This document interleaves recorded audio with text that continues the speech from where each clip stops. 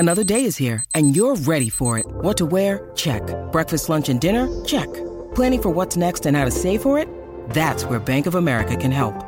For your financial to-dos, Bank of America has experts ready to help get you closer to your goals. Get started at one of our local financial centers or 24/7 in our mobile banking app. Find a location near you at bankofamerica.com/talktous. What would you like the power to do? Mobile banking requires downloading the app and is only available for select devices. Message and data rates may apply. Bank of America N.A., member FDIC.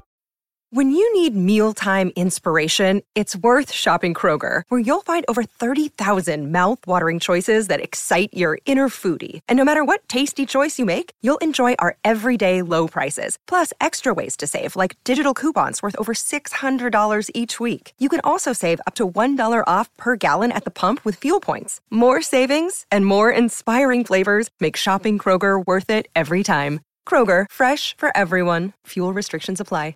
It's time for today's Lucky Land horoscope with Victoria Cash. Life's gotten mundane, so shake up the daily routine and be adventurous with a trip to Lucky Land. You know what they say, your chance to win starts with a spin.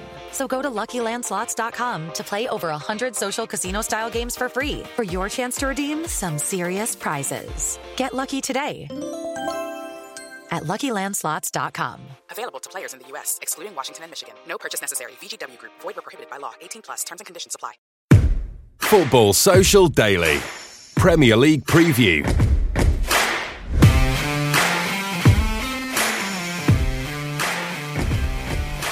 Hello and welcome to the Football Social Daily. It's the weekend preview. My name is Joe McGrath, giving you all the latest team news, predictions and build-up ahead of the busy weekend that we've got in Premier League action. As well as your daily podcast, we also do the source of the Premier League news with updates of all 20 teams. And this is amazing, by the way. I personally use it. Make sure you do as well. You simply go to your Amazon Alexa. I hope I've not turned it off and it's going wild now. And you go enable Sports Social and then say your team. So I would obviously say Manchester United. I'm joined by Peen from BBC. What would you say? Manchester United. Oh, you put you on the spot there. Mark's also with us from The Independent. Hello, Mark. You don't have to say what you say. It's Chorley anyway, they're not in it. So. when we expand, we might get Chorley into it though. Yeah, definitely. Right, so this is the build-up to the weekend. Premier League football taking over with 10 matches across the weekend. There's no Monday football, no Friday football. It's all inside Saturday and Sunday. And we're going to start with the first game of the weekend. It's a trip to Bournemouth for Manchester United. And it is a possible turning of the corner, shall we say, over the last couple of games with a Europa League result. Starting off with a 0-0 against Liverpool, 1-1. Some might say, is that a good result against Liverpool? Then go into Europa League, getting a win, and then that win against you've got the likes of Norwich on the weekend, and then we've got the victory against Chelsea, moving them into the quarterfinals of the Carabao Cup. Has the corner been turned? I think that's going to be question one. Is there a corner, Fergal, and has it been turned? I think there is a corner. I'd say United are halfway round the corner. I think they haven't got to the corner bit of the corner just yet. Okay, I'm picturing it in my head. Yeah, I can see it. They're coming to it. They can see how they're going to turn. They just haven't turned just yet. I think the fixture fairies have been quite kind to United of late. The Norwich game and obviously the Bournemouth game, which is the first game of the weekend. Mm-hmm. If ever there was an away game that a side like United who wanted to get some confidence and get themselves back up into the reckoning in the top 4, top 6, it's these two. Norwich have been terrible ever since they beat Manchester City, and Bournemouth are on a really poor run of late. Eddie Howe's had terrible luck with injuries and getting his best players on the pitch. That seems to be easing a little bit, but that being said, Manchester United going to Bournemouth with Bournemouth kind of low on confidence, but also, as I say, those key players either not fit to play or only just coming back to fitness. This is a ripe opportunity for United to use the corner analogy to get right to the point of that corner and then turn it next week. Mark, would you agree with that? I mean, you've spent some time with Solskjaer today. Have you seen any difference between him this week to previous weeks, and what are your thoughts ahead of this game? He's tired. He's a lot more tired than he was a few weeks ago. Yeah, I think it's just all the travelling, 3 away games in a row. But I would say he's a little bit happier as well, and obviously you would be after 3 wins. Whether they've turned the corner or not, I'm not so certain. I definitely agree with Fergal in that I think Norwich was a game that I think by the end of the season we'll look back on trips to Carrow Road. Even though Manchester City lost there, I think we'll be thinking that that's a bit of a gimme. They've got the worst defence in the league, so even United, who currently can't score from open play, even they managed to bag 3 and miss 2 penalties. I think Bournemouth, I agree. It's another one that if you were going to pick if you're going to pick an away day, I think it's one that suits them. Bournemouth will like to keep the ball. United are much better on the counter-attack. We've seen that. I think we saw that most of all in the Liverpool game, where they basically allowed Liverpool to keep possession and they sprung with James and Rashford running. So I think this is a game that suits them. It might turn out to be 4 wins in 4 and suddenly the ship's been turned around, the big tanker. But I think if we've learnt one thing from Solskjaer's time at United so far, it's not to read too much into these groups of positive results. That's exactly the mistake that we made at the start, I would say. So corner, I don't see it being turned just yet. Yeah, I think, Pete, what Mark was suggesting there is sometimes you go on social media, United fans are already up in arms at the fact that they're back. The corner is gone, Solskjaer knows what he's doing, he's learning, the players are performing for him. What do you see when you watch Manchester United now at the minute? If another good result comes against Bournemouth, do you have confidence that the season might be back on track? I think I agree with what you were saying, at the sense of, people do get a little bit excited when United are on this sort of good run of fixtures and results. But I think an important thing to mention as well is that United now, they were lacking so much confidence, and hopefully the fact that they have 3 wins now and could potentially go to 4, and Marcus Rashford scoring again is a big thing for Manchester United and a big thing for the fans as well, because they were doubting Marcus Rashford, who has been sort of a hero for them, and now finally he's got his mojo back a little bit. To get that confidence back in the team will hopefully make them play a little bit better and be more attractive for people to watch. It's a case of United just performing better as a team, but has it been a case of any one player standing out for United? Do you think anyone's stepped up when United have been in that time of need? I might throw Martial in there, not just, I wouldn't say his aura on the pitch, but his confidence on the pitch, and maybe just him coming back into the squad has given United that boost that they need.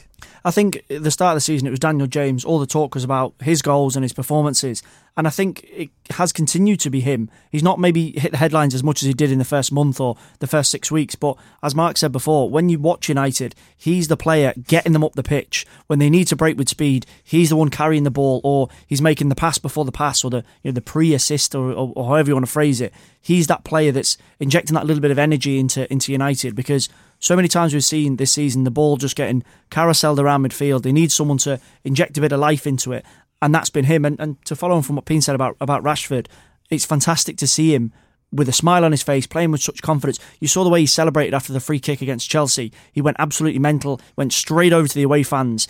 I think with Rashford, his attitude for me has never really been in doubt. He's always had the determination to be the player that he can be. But we're talking about, is he 21? Just turned 22, I think. 22, yeah. Sorry, beg your pardon. But it's like yesterday, so don't worry. Happy birthday, Marcus Rashford. It's natural for a striker of his age, under the scrutiny that he is, that his confidence will drop. But all credit to him, his mentality never changed. His application to being the player that he wants to be has never changed. And now he's getting his rewards for that. Mark, do you think when the people analyse Rashford, they're quite harsh on him? Or do you think that he's in the spotlight, he's a United striker, these pressures will come? I think both of those things can be true. I think, like you say, he's in that role, and that is going to bring certain scrutiny. I think it's still a bit unclear what his true position is. I know that he said this summer that he doesn't quite see himself as an out-and-out number 9. He's had to play there for a lot of this season until Martial came back fit, so that kind of counted against him. Gareth Southgate has said before that he sees him out wide as well. Mm-hmm. So I think once he's got into that position, we're seeing a little bit more from him. I'd still be a little bit uncertain. I mean, there was obviously the 2 goals the other night. The one's a penalty and one's a free kick. It's a great free kick, but how many free kicks have we seen from him over like the past year or so that haven't worked out so well? I'd still want him. I know Solskjaer says this all the time. You want to see from Rashford, you want to see him scoring more scrappy goals. You want him in around the 6-yard box, a bit like the one against Liverpool, where he's had that, he's seen that ball coming in from James and he's just got in the right position.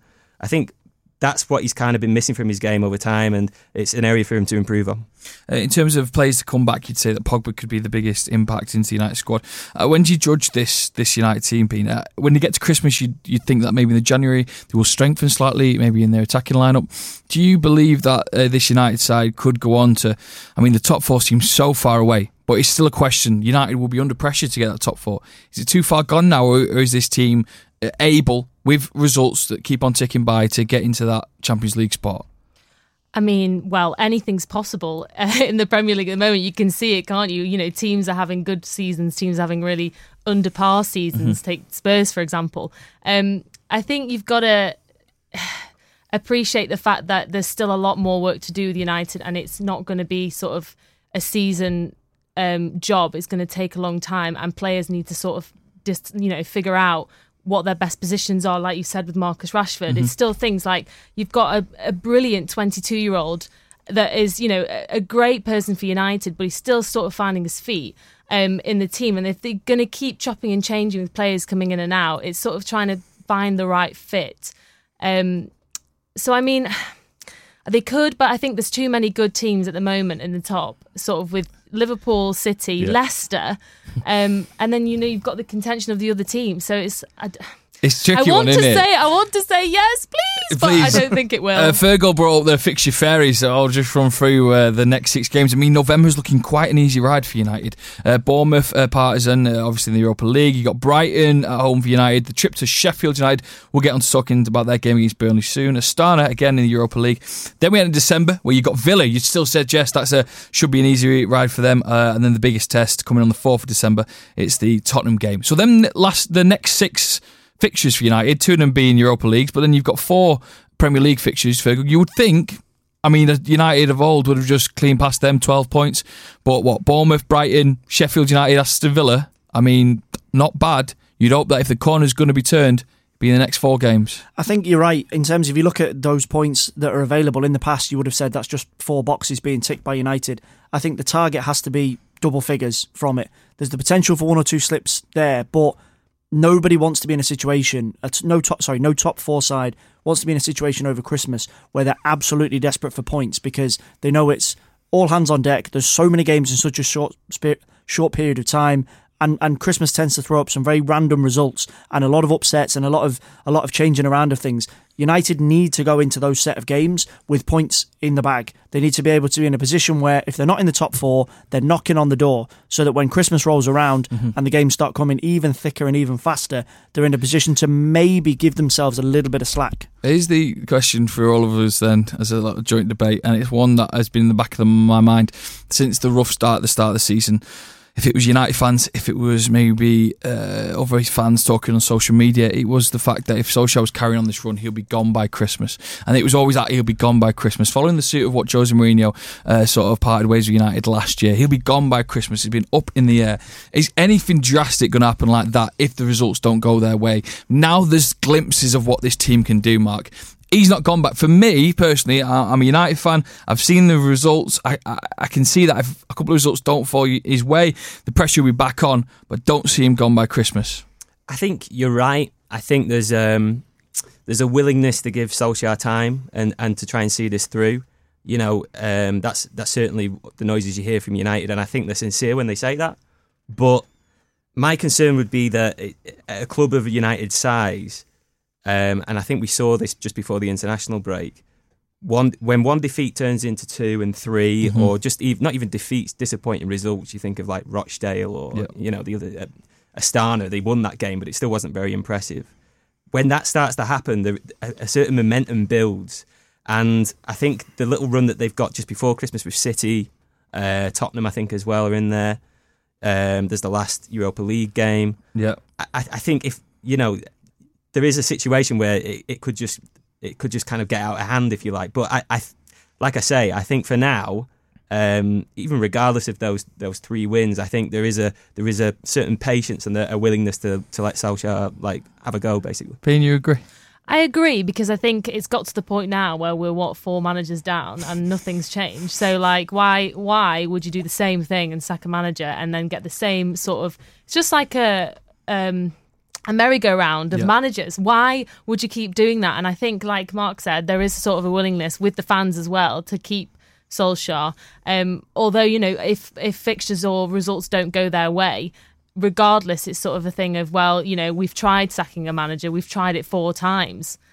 So let's try keeping this manager and seeing how well it goes. Indeed. Final say on Manchester United, is Ollie gone by Christmas? No, I don't think so.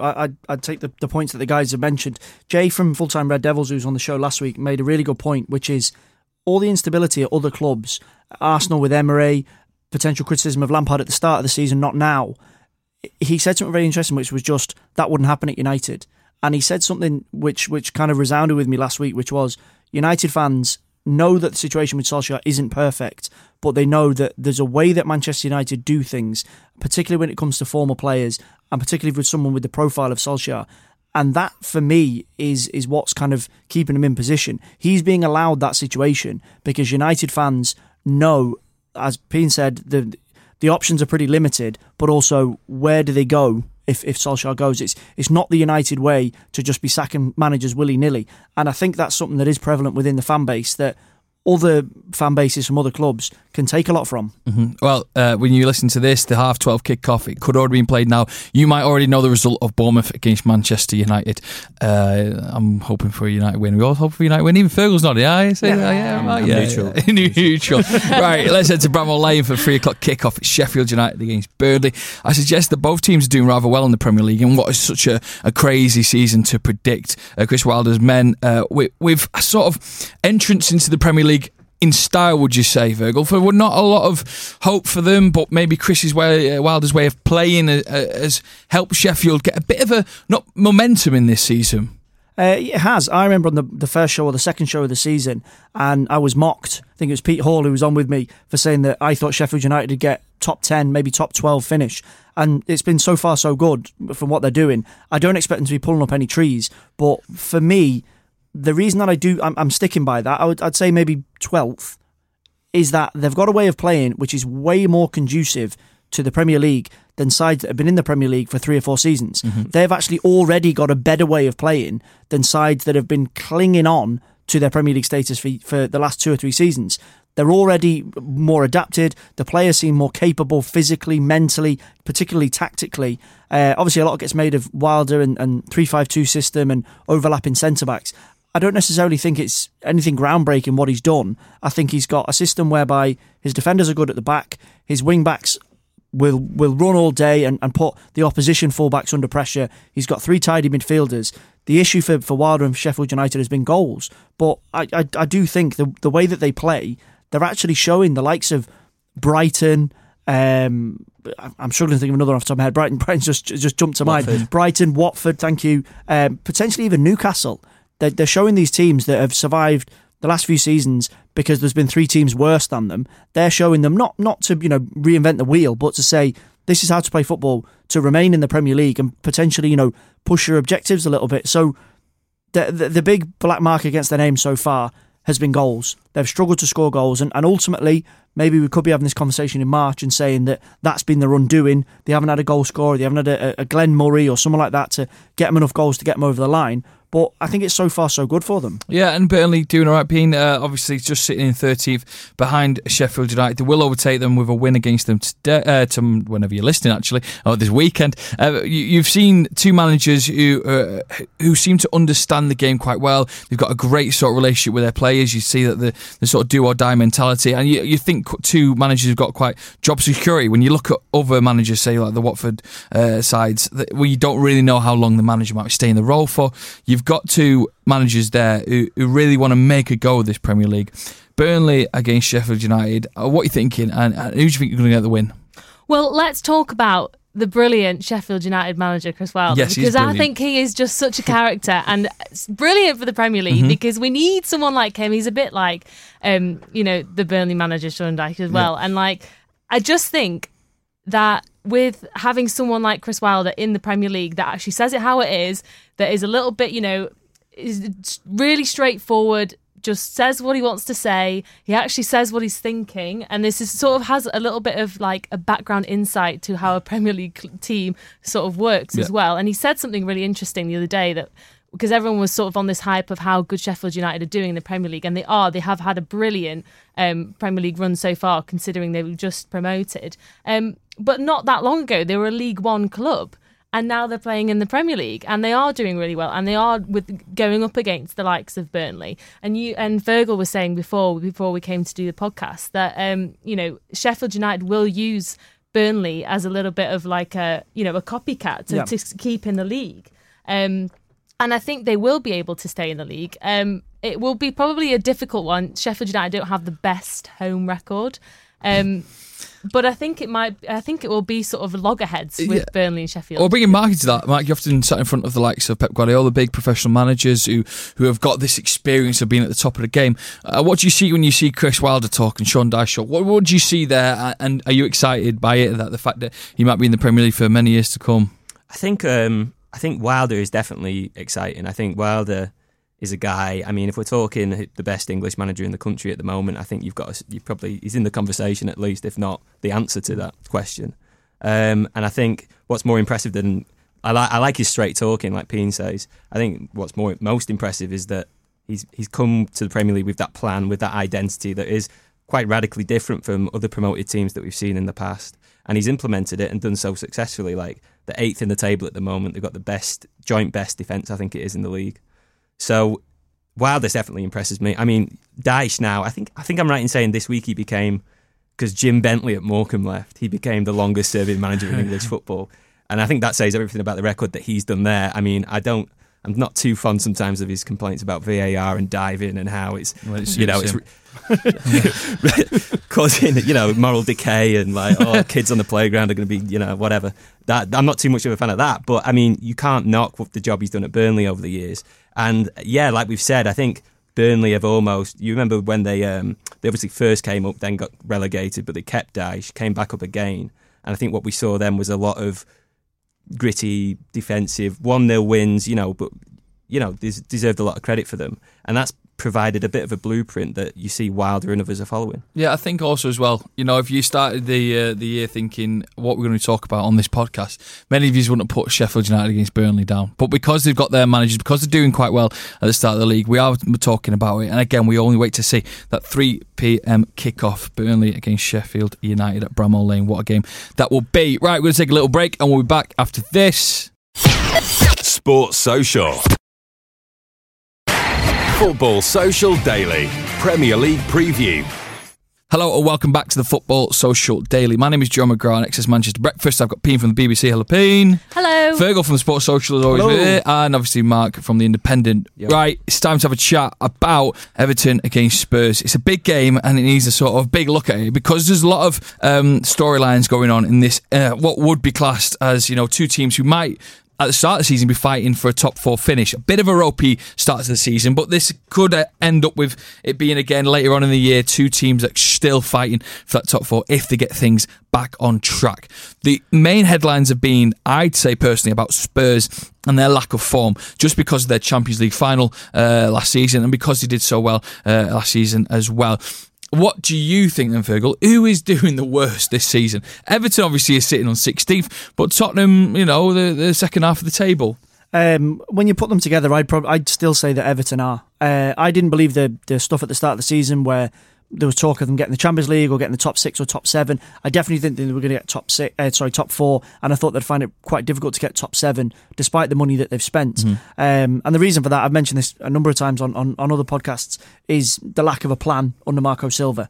And that's the reason why I'd err more towards Tottenham. Yes, they have struggled. Yes, there's been issues with the manager, and there's players that clearly do not want to be at the club anymore, and probably in the next 6 to 9 months won't be at the club anymore.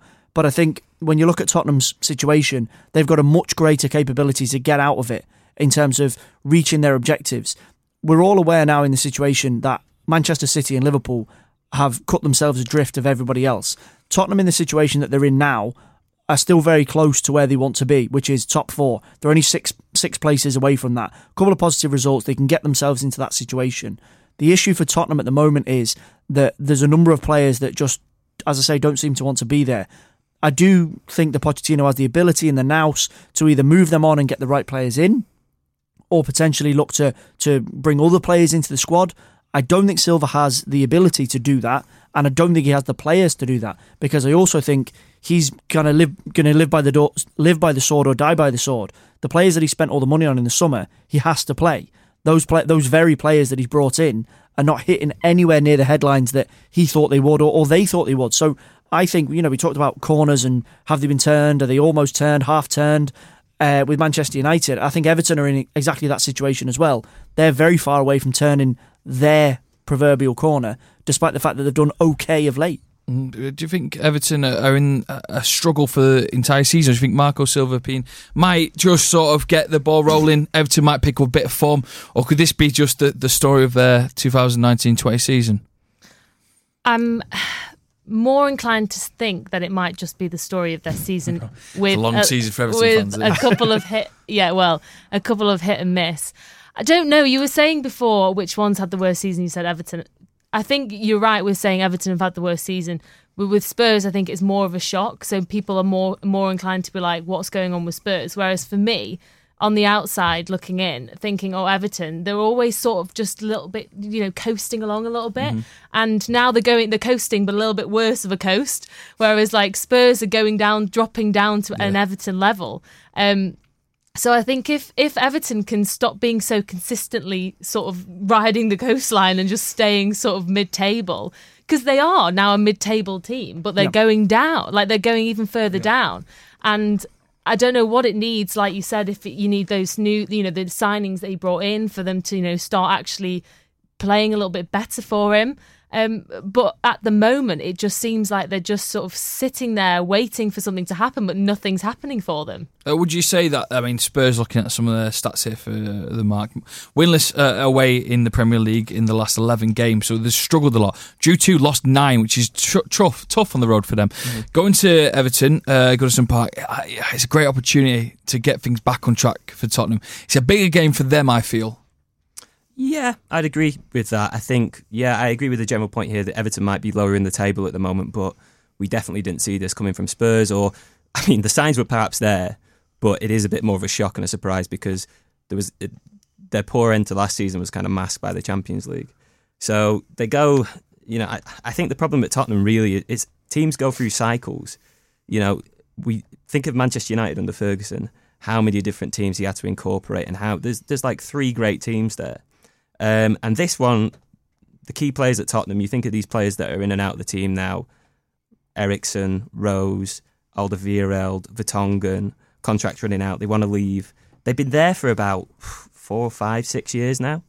And perhaps it's just time for a new band of players to come in. And Pochettino's there, he's got Ndombele, he's got Lo Celso, he's got Ryan Sessegnon's coming back soon. Once those players are bedded in, maybe we'll see a bit of an improvement from Spurs. But I was at Anfield last week when they lost to Liverpool, and Ndombele comes on second half, and he brings a little bit more of a impetus, a bit more influence on the game. After that, I thought Spurs looked a bit more solid in midfield. But then one of my colleagues asked Pochettino afterwards, what did you think of Ndombele's performance? I thought he seemed to do well when he came on, and Poch's like, what do you mean do well? Like, what are you talking about? As if he didn't see what everybody else saw. Yeah. And I understand it. I don't think that was necessarily him digging out Ndombele, but I think there is perhaps a little bit of a resistance to let go of these players that are halfway out the door, and maybe there just needs to be the axe needs to fall, and we just need to say that's the old Spurs, this is the new Spurs, and this is the way we're going forward. We're going to ask you a question. I was going to ask you: is any manager getting pushed off the cliff this week? With it being if the results don't go their way, should any manager be fearing their job? Marco Silva doesn't get the win. It's not going to be a great time for Everton. Is Marco Silva closer to losing his job, or is there a sense of let's give this guy some time? I think, he's had time. He's had about a year and a bit now, and the problem that I have with Silva and Everton, I think, is that you don't really see the overarching strategy. You don't see the plan coming together. I think last year, Idrissa Gana Gueye, he's been a big loss for them to PSG because he tied a lot of things together and kind of made the midfield function. And now you've got a team that tries to play out the back, needs to play with pace in defence, but has Michael Keane, who's not quite the quickest, central defender. Up front, it's either, I can never say his name, but Moise Kean, is that right? Yeah, okay. Moise Kean or Dominic Calvert-Lewin, 2 completely different players. So how it all comes together, I'm not quite sure. I think Everton have been a little unlucky in games, definitely last week at Brighton, but Silva's coming under more and more pressure, certainly, yeah. I think the situation a month ago, which was he was told, we were told that he was told he had 3 games to save his job, which was the Brighton game, the West Ham game before that, and then the EFL Cup game with Watford in midweek.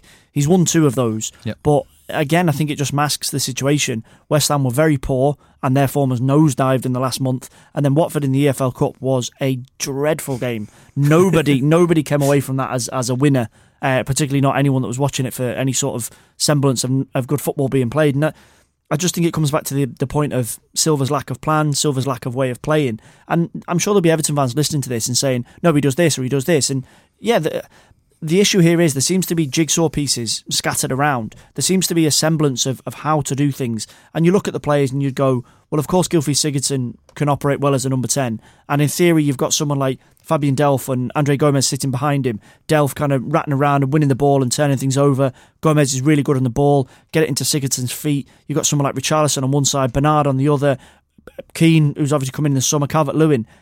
But it still isn't clicking. So for me, when you've got those things there, and you I'm not a football manager. None of us here pretend to be football managers that we can, knit these things together. Otherwise, I wouldn't be on this podcast.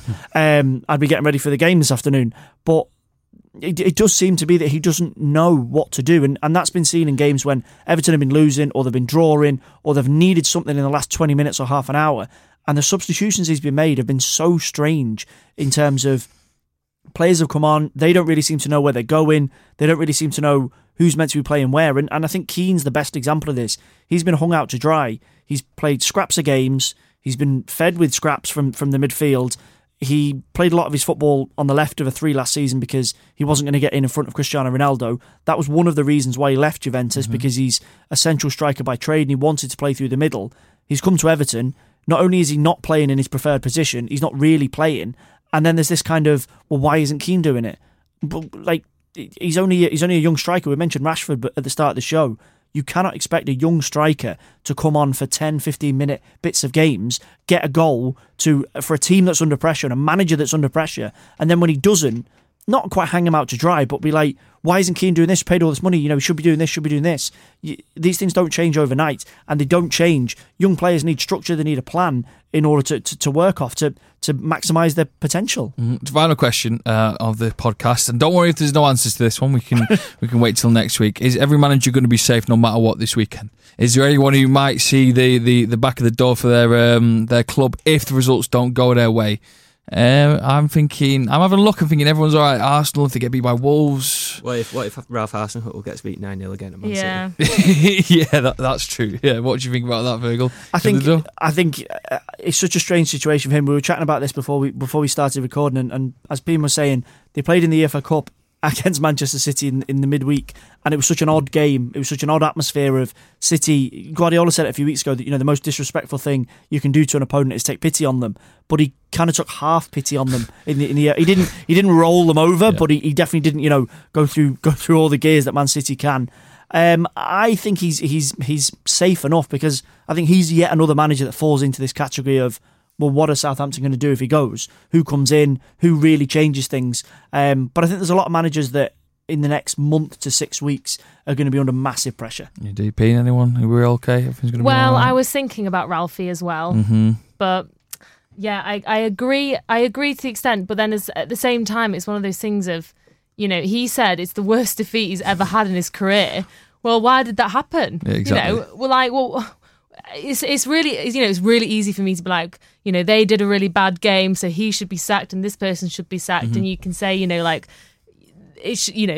needs the time and whatnot. But then he was battered 9-0. Then they lost 3-1 to City, and they're probably going to lose again to City. Yeah. So if you're thinking like, oh well, he's going to be safe because you're going to lose anyway. So what's the point in even thinking to keep him, kind of thing? I suppose we wait and see, Mark. Do we?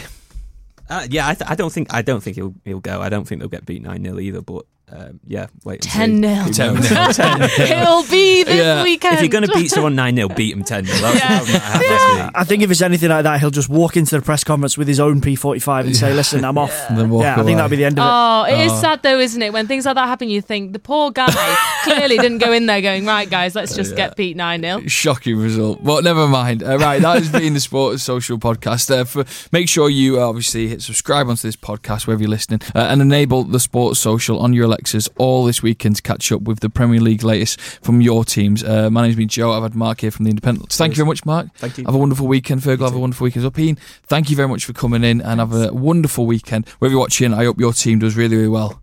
Unless you're a Bournemouth fan. Obviously, I don't. Bye. Football Social Daily Premier League preview. It is Ryan here, and I have a question for you. What do you do when you win? Like, are you a fist pumper, a woohooer, a hand clapper, a high fiver? I kind of like the high five, but if you want to hone in on those winning moves, check out Chumba Casino. At ChumbaCasino.com, choose from hundreds of social casino-style games for your chance to redeem serious cash prizes. There are new game releases weekly, plus free daily bonuses. So don't wait. Start having the most fun ever at ChumbaCasino.com. No purchase necessary. VGW Group. Void where prohibited by law. See terms and conditions. 18+. With Lucky Land Slots, you can get lucky just about anywhere. Dearly beloved, we are gathered here today to... Has anyone seen the bride and groom? Sorry, we're here. We were getting lucky in the limo and we lost track of time. No, Lucky Land Casino, with cash prizes that add up quicker than a guest registry. In that case, I pronounce you lucky. Play for free at LuckyLandSlots.com. Daily bonuses are waiting. No purchase necessary. Void where prohibited by law. 18+. Terms and conditions apply. See website for details.